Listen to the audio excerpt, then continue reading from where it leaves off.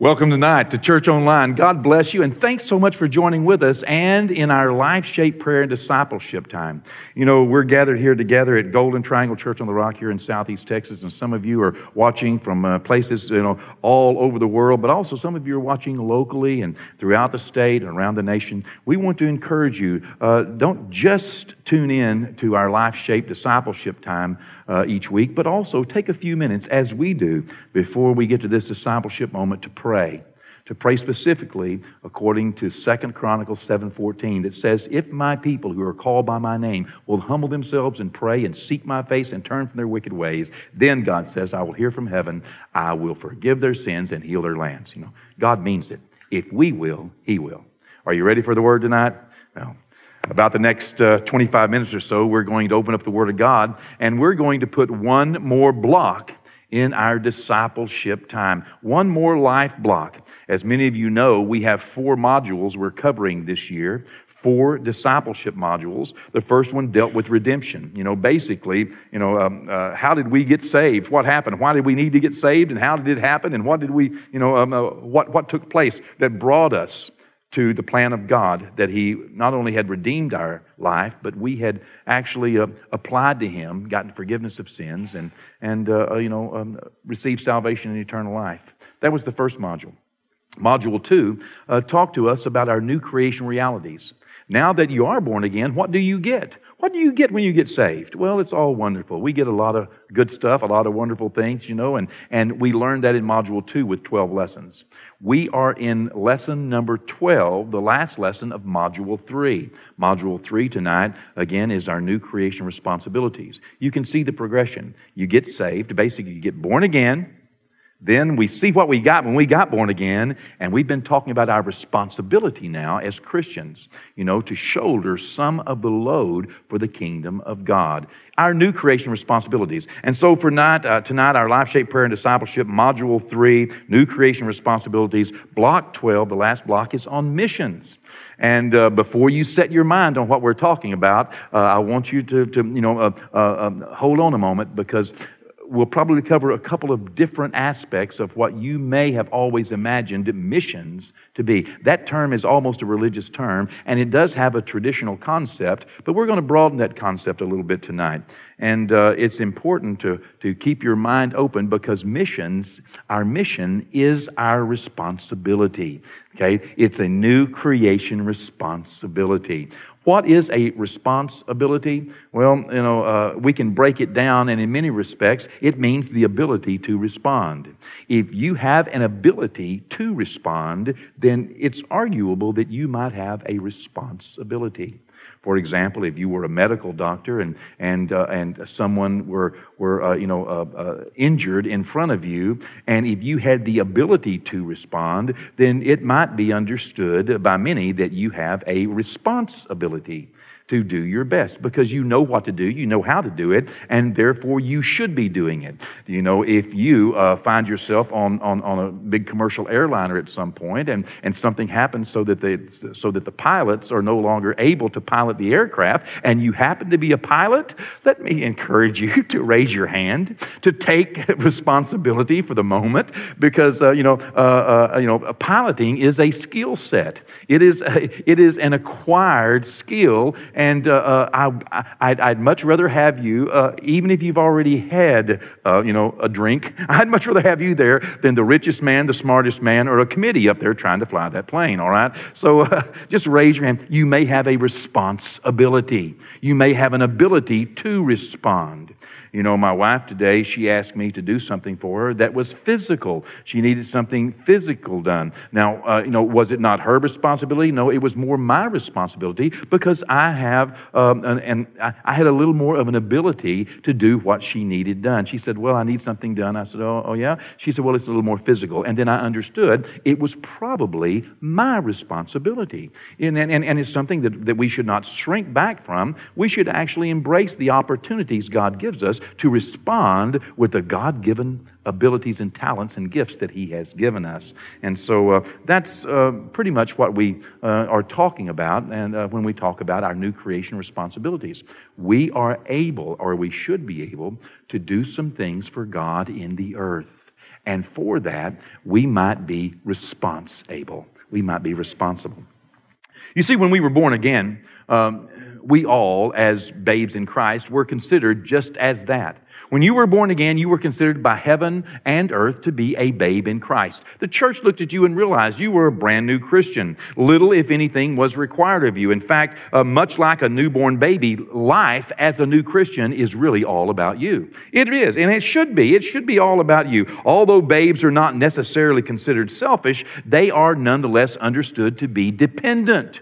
And just like a newborn babe, we as new Christians are primarily dependent, and often we cannot provide for ourselves, but must be cared for continually. That's understood. That's okay. That's a part of God's design, a part of His process. It is, however, God's design that babies grow through certain stages of development and actually come to the place where they are mature adults. That's God's perfect design. And given time and education, each person is designed by God to take on greater responsibilities as they grow and as maturity demands.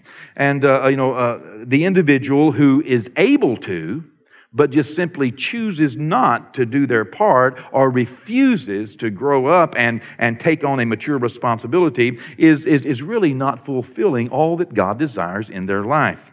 And such are those born-again believers. Maybe you've never met one. I know there aren't any here, or any listening to me. But somewhere in some church, in some generation, no doubt there has been a born-again Christian who was truly born again and had a conversion experience and just refused to grow up and take responsibility for their Christian lives, or refused to grow up and have any responsibility in church or have any responsibility for the kingdom of God.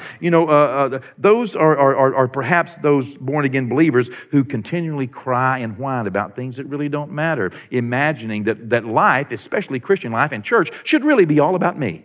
My goodness, I don't like the carpet. I don't like the way that song was sung. It may be a little hot for me, a little cold, a little loud, a little soft. I don't know what. But sometimes we can imagine that our church experience should be all about us. That it should be, what is benefiting me, what's good for me. Well, that's a season of life.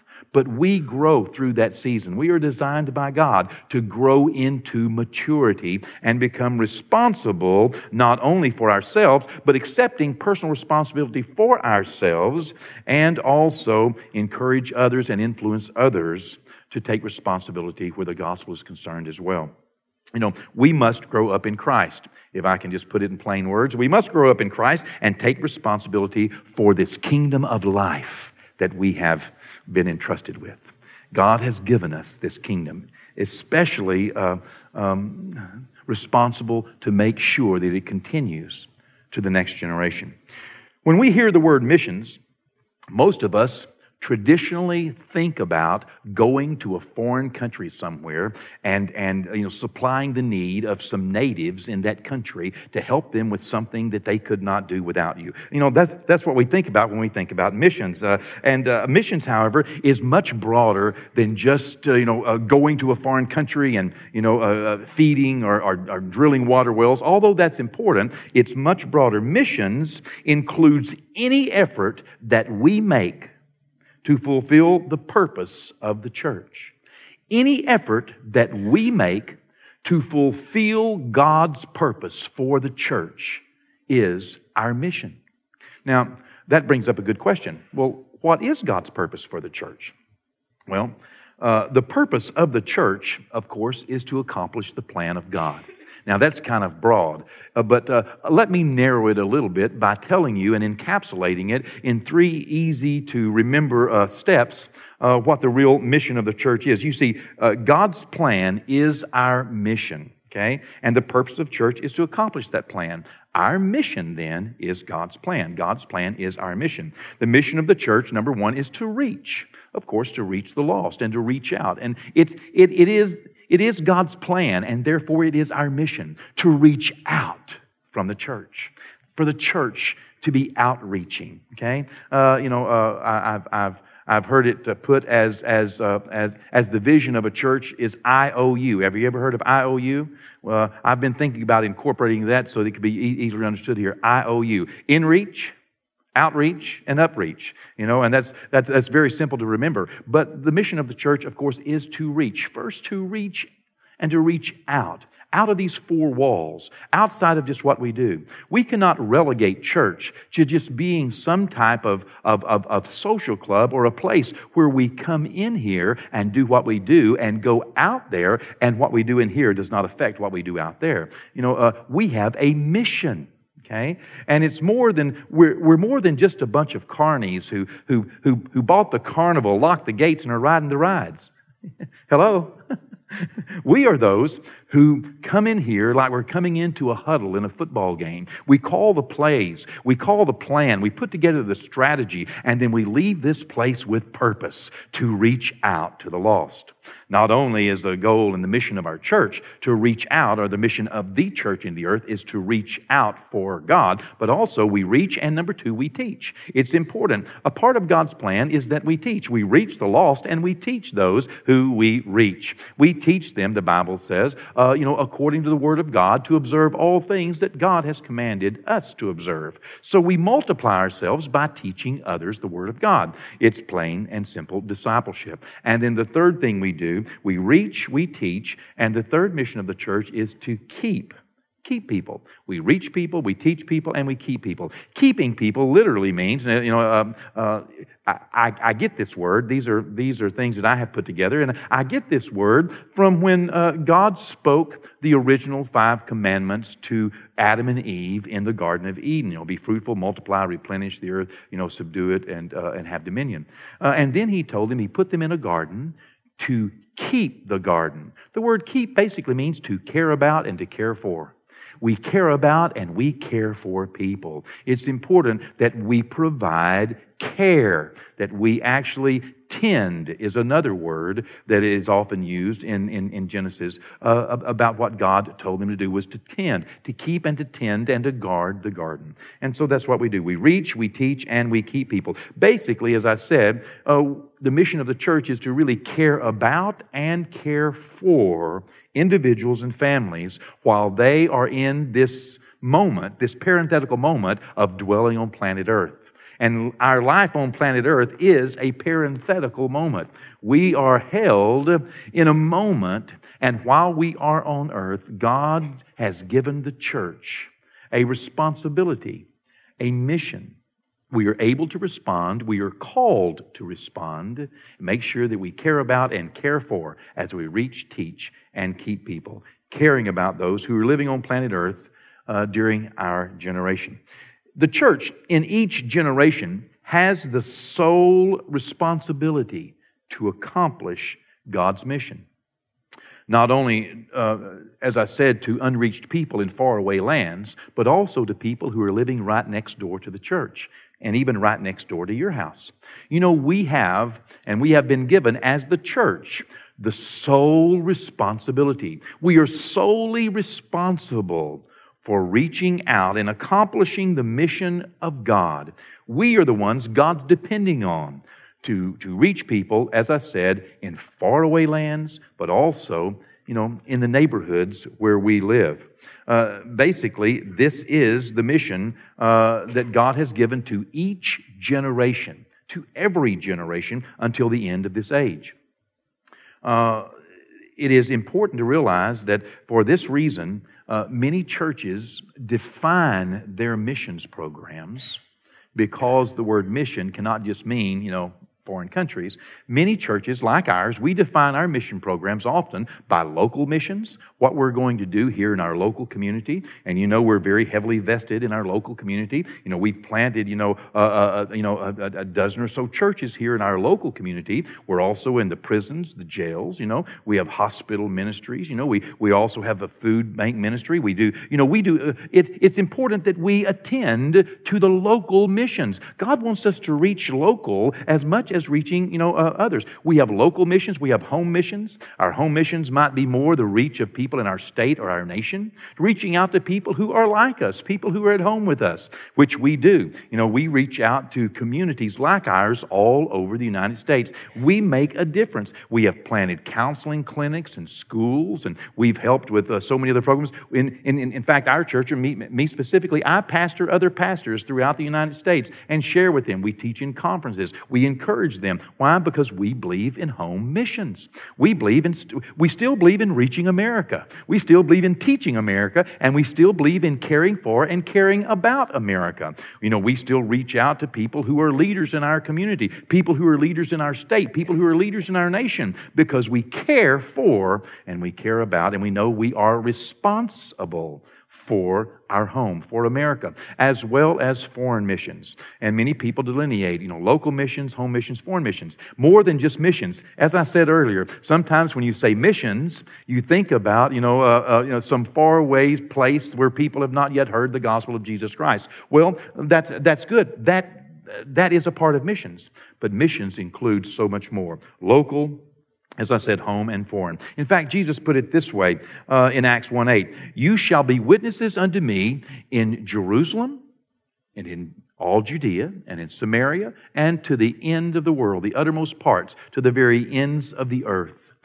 That's how he categorized it as well. That you need to make sure that you are a witness where you are, and then in ever-increasing concentric circles, let the ripple effect of your responsibility reach the whole world, reach all of the shores of the generation in which you serve. It's so important. The mission of the church in each generation will continue until the end of this age.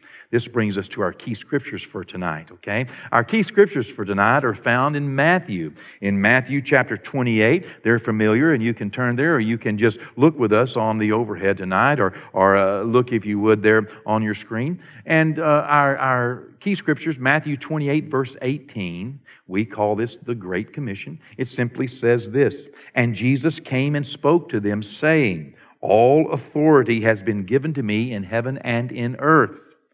Go, therefore, and make disciples of all nations. He brought a conclusion to him having been given all authority in heaven and earth. For this reason, this is why we have come this far, he said. Go, therefore, and make disciples of all nations. Everything else done in the rest of these scriptures, everything else is connected to the heart of this theme. Going and making disciples of all nations is the actual heart of his theme. And he continues to say, baptizing them in the name of the Father and the Son and the Holy Spirit, teaching them to observe all things that I have commanded you. He said, and lo, I am with you always, even to the end of the age. Amen. We have long believed that God has a plan. And the fact of the matter is, the plan of God is encapsulated in this Great Commission. It is a great commission, a great common mission that we have been called to reach, teach, and keep people, to care for and care about people in such a way that they know heaven is reaching into their life. Heaven is involved in planet Earth. The disciples of the day in which Jesus lived, they embraced this assignment. They heard what Jesus said, and they understood these are the only marching orders the church has ever had. God has never given us any variant. Our marching orders are to go and make disciples of all nations. That's what the church is called to do. It is our mission. And to accomplish the plan of God, we must take our assignment seriously. Their duty, the duty of the disciples who first heard Jesus say this, is no different than the responsibility which has been laid upon every generation since that time. You see, their mission was to reach and teach and keep their generation with the love of God for the cause of Christ. Well, ours is no different. The Old Testament covers a period of about 4,000 years, okay? The Old Testament is a picture of God working in generation after generation and of God bringing Messiah to a lost and a hurting world. That's the Old Testament. 1,000 years, okay? Give or take a few. The New Testament, however, covers a period of only about 40 years. I know you've heard me say this before if you've been in the church, but you know, this is not something that is taught worldwide. This is something that I teach. You've heard it because you've heard it here, and you're hearing it perhaps for the first time. The reality, once we realize that the New Testament is really only a picture of about 40 years, about AD 27, give or take, when Jesus calls his first disciple, until about AD 67, whenever the Apostle Paul and the Apostle Peter are off the scene, and, you know, for all practical purposes, the New Testament has already been written and put in place, and the next generation is taking their seat at the helm of the church. You know, the New Testament is basically a testimonial of what one home group did. Now, this is all we have as an example. It's what God has given us. It is the Word of Almighty God, inspired by the Holy Spirit, penned by men as the Holy Spirit gave an account of following the testimony of one home group in Jerusalem. And that's all that we have as a New Testament. The inspired Word of God, however, it is a picture of only about 40 years, one generation. You know, in this 40 years, these proverbial 12 boys, let's say minus Judas and plus Paul, would be my argument. But let's say that these 12 young boys, in only 40 years, they took the gospel and they planted churches in Jerusalem, in Judea, and Samaria, and Philippi, and Thyatira, and Pergamos, and Laodicea. They planted churches in the regions of Galatia and Colossae. They planted churches at Corinth, and they took the gospel to Rome. You know, basically, these 12 boys took the gospel of Jesus Christ and planted churches throughout their whole known world. And as I've said before, not one of them even owned a bicycle. You know, they were responsible. They accepted their assignment. They shouldered the load and the burden of the plan of God, and then they just struck out and did what they were responsible to do. You know, one of the greatest challenges today faced by the church in every generation is basically to stay on point. But that's what these boys did. They stayed on point. They felt personally responsible to do the will of God and to avoid being distracted or detoured. They felt responsible. They were what we might call a missions-minded believers working in a missions-minded church. They were very cognizant of the mission that God had given them to reach Jerusalem, Judea, Samaria, and the whole world in their generation, because they realized that sinners were being born every day, and they had but one life in which to tell others, but everyone else had only one life in which to hear. And as I said, one of the greatest challenges faced by every generation is to stay on point. You know, the devil would love to distract us and detour us and derail us and thereby make us ineffective. The devil cares less. Now listen to me closely. The devil cares less about who is running the government of any nation and their platform than he cares about who is running the church and its platform, because the church is the only threat. Governments he can give to whomever he will. The church must stay on point, committed to its mission, because we are the only threat the devil faces. The church, not governments of this world, is the hope of God. And God wants us to accomplish His plan. It is our mission. You see, the work of the church cannot be accomplished, however, unless individual born-again believers, just like you and just like me, unless we take a personal interest in and shoulder a personal responsibility for the mission that God has given the church.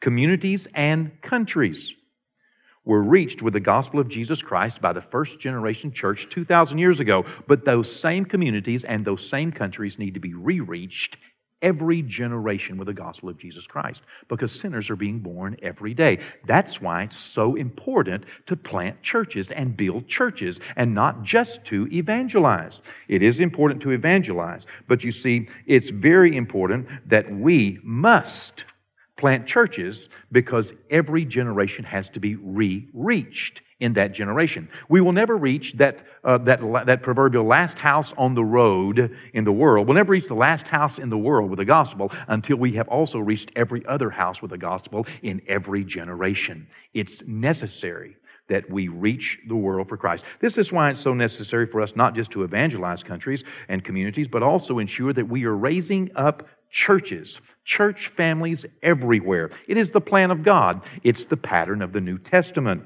so that we can outfit them to continue and perpetually reach those in their community with the gospel of Jesus Christ. We must plant churches in every community, especially in our own.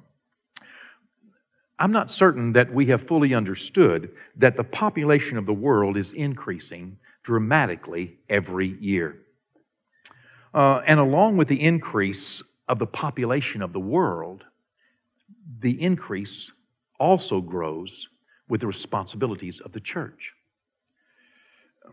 It's our responsibility to establish more churches, if for no other reason than population. If everyone had a seat in a church today, which they do not, then next year, we would have more people than we had seats. 46 million Americans have been born since 9/11, 2001. Can you imagine? 46 million have been born just since that time. Well, the population continues to grow. In fact, the world's oldest census is in the year 2 AD. The world's oldest census we have, the most ancient, credible census, is from the Han Dynasty in China. In the year 2 AD, they wanted to know how many people they had so that they could understand the strength of their forces, and they could understand, how to collect revenues and their military strength in each region. And so they did a very methodical and a very serious census. They found that in China, in the year 2, the census reveals that China had a population of 57 million.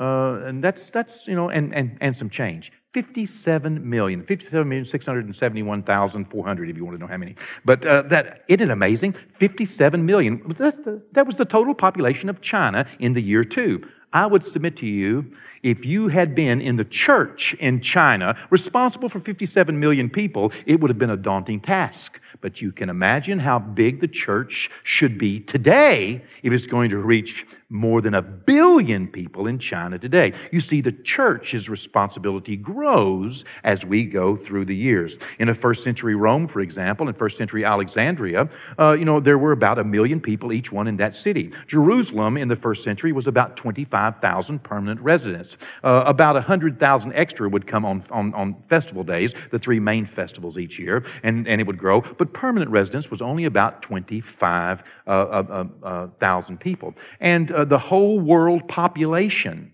in the first century ended up in the year 100 at only about 200 million people, of which China was more than a quarter of that total population of the world. Isn't that amazing? It was not until the late 1800s that world population reached 1 billion people. And in the 1800s, we reached 1 billion. Then, by the time it came around 1923, we had reached 100 years later, a little over, we had reached 2 billion. And then only 33 years later, in 1960, I believe it was, I may have gotten the 1923 wrong. In 1960, we reached 3 billion. From 1960 until 2011, we went from 3 billion, November 2011, to 7 billion. Amazing, huh? Can you imagine? The responsibility of the church has grown commensurately. In fact, since my generation on planet Earth, we have more than doubled the population of the world, and therefore the responsibility of the church has more than doubled. We have greater responsibility to reach. We have the same mission to reach every soul for Christ. It's just that our responsibilities continue to grow. That's why we must continue to grow. We must continue to go, and we must plant churches everywhere. I mean, want to know why we're a church planting? I mean, why not? Do you know that within one generation, my generation, the mission of the church has increased by more than 250%? Can you imagine? Wow. Well, chances are we will see our church's responsibility triple in my lifetime. Just the responsibilities of our church. Isn't that amazing? God has a mission. His mission is to reach the world for Jesus. His mission is to save souls, to reach, teach, and keep. And He does not want one soul to perish. And our responsibilities are increasing dramatically each year. Well, this brings us to our important points. And by the way, God is just simply trying to keep up. and you are His vehicle of choice. Okay? Our important points for tonight. Number one, the mission of the church never changes. It's important we realize that the mission of the church does not change. We have the same mission, same goal, same purpose that God had for us whenever Jesus first said to the disciples, "Go and make disciples of all nations." The mission of the church never changes. Our second important point is, as the world grows, so do our responsibilities. We have to keep up. God does not want to fall behind. We have to plant more churches next year than we did this year. We have to reach farther and greater and with more effort and energy than we did this year. And we have to raise up more people to reach with us. That's what it takes for us to keep up. And God is not willing that one soul should perish. Which one of your family members would you just say, okay, well, they're not worth reaching? God feels the same about His. Important point number 3, God is counting on us to stay on point and to accomplish His plan. God still believes we can do it, and God is counting on us. We, in fact, are His vehicle of choice. And point number 4, our last important point of tonight, ask a question. What is God's plan for the church? Number 1 is to reach the lost. Number 2, to teach the saints. And number 3, to care for the church in the earth. You're God's vehicle of choice, and you have a mission. Be responsible.